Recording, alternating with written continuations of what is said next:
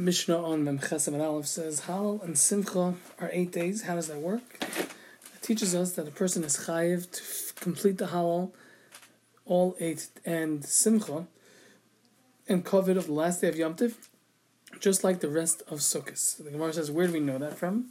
The Pasuk says, V'hayisa ach sameach. Why are they telling us again the mitzvah of Simcha? We already had it. It's teaching us to include the night of the last night of Yom Tov of Shmini Atzeres.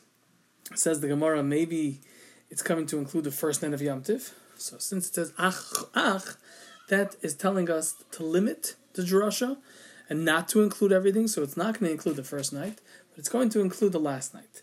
In fact, the Gemara, what's the difference? Why is one better than the other? Why are we including the last night but excluding the first night? So the Gemara says, I include the last night of Yom Tov that has Simcha before it, meaning in the previous day, Erev of the last night is Hoshana Rabbah. That's a day of Simcha, and therefore I'll include that, but exclude the first night, which does not have Simcha before it.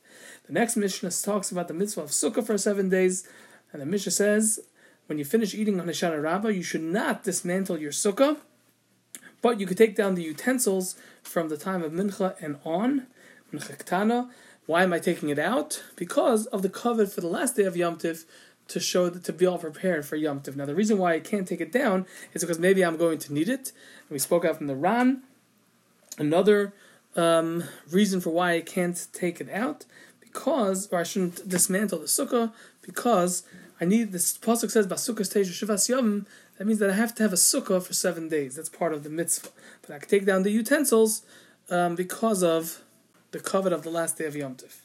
The Gemara says, what if I don't have utensils to take down? So the Gemara, if he doesn't have utensils, so what did he use? The Gemara, no, we mean he doesn't have a place to put the utensils, and therefore he's going to have to use the sukkah for the last day of Yom Tov. So what should he do to show that it's not really a sukkah, to make it not a problem of Baal Tosef? So Chia Bar Rav, or Barashi says, that you open up an opening of 4 tefachim on the roof of the sukkah, and if Shimon Levi says you light a nair, you light a candle, and the Gemara explains that they're not arguing. For Eretz Yisrael, where they don't need a sukkah, so you could open up 4 tefachim. But for Bnei Eretz Yisrael, Bnei Chutz La'aretz, that you need a sukkah on Shmini Atzeres, and then you light a candle, because that shows that it's not really a sukkah. Because we saw in the Gemara earlier that you don't light candles in a sukkah. Says the Gemara, that's good, only in a small sukkah where you're not allowed to light a candle, as the Gemara said previously.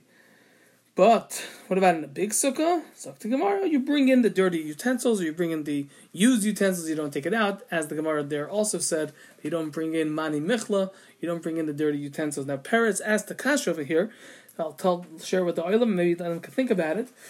If the reason why you're not allowed to take down the sukkah is because you're not allowed to do malacha, or you're not allowed to passel, invalidate the sukkah on Hoshana Rabbah, because of the Ran, or because however you learn it, so why are we saying Peiches Ba'arba, that you open it up 4 tefachim on top?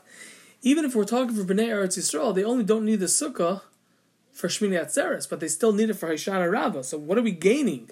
Just take down the whole sukkah. I think either way, you're going to be using this sukkah. The only question is, or I'm postulating this sukkah. The question is, am I taking down the whole sukkah, or am I just opening up 4 tefachim? If you have any answers, please share it with the oilam.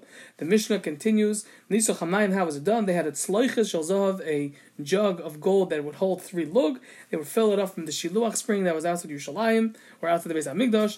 Once they would come back and reach the gate of water, meaning it was called the Shar Hamayim because that's how they brought the water in, they would do Tekiah, True Tekiah, because of Simcha.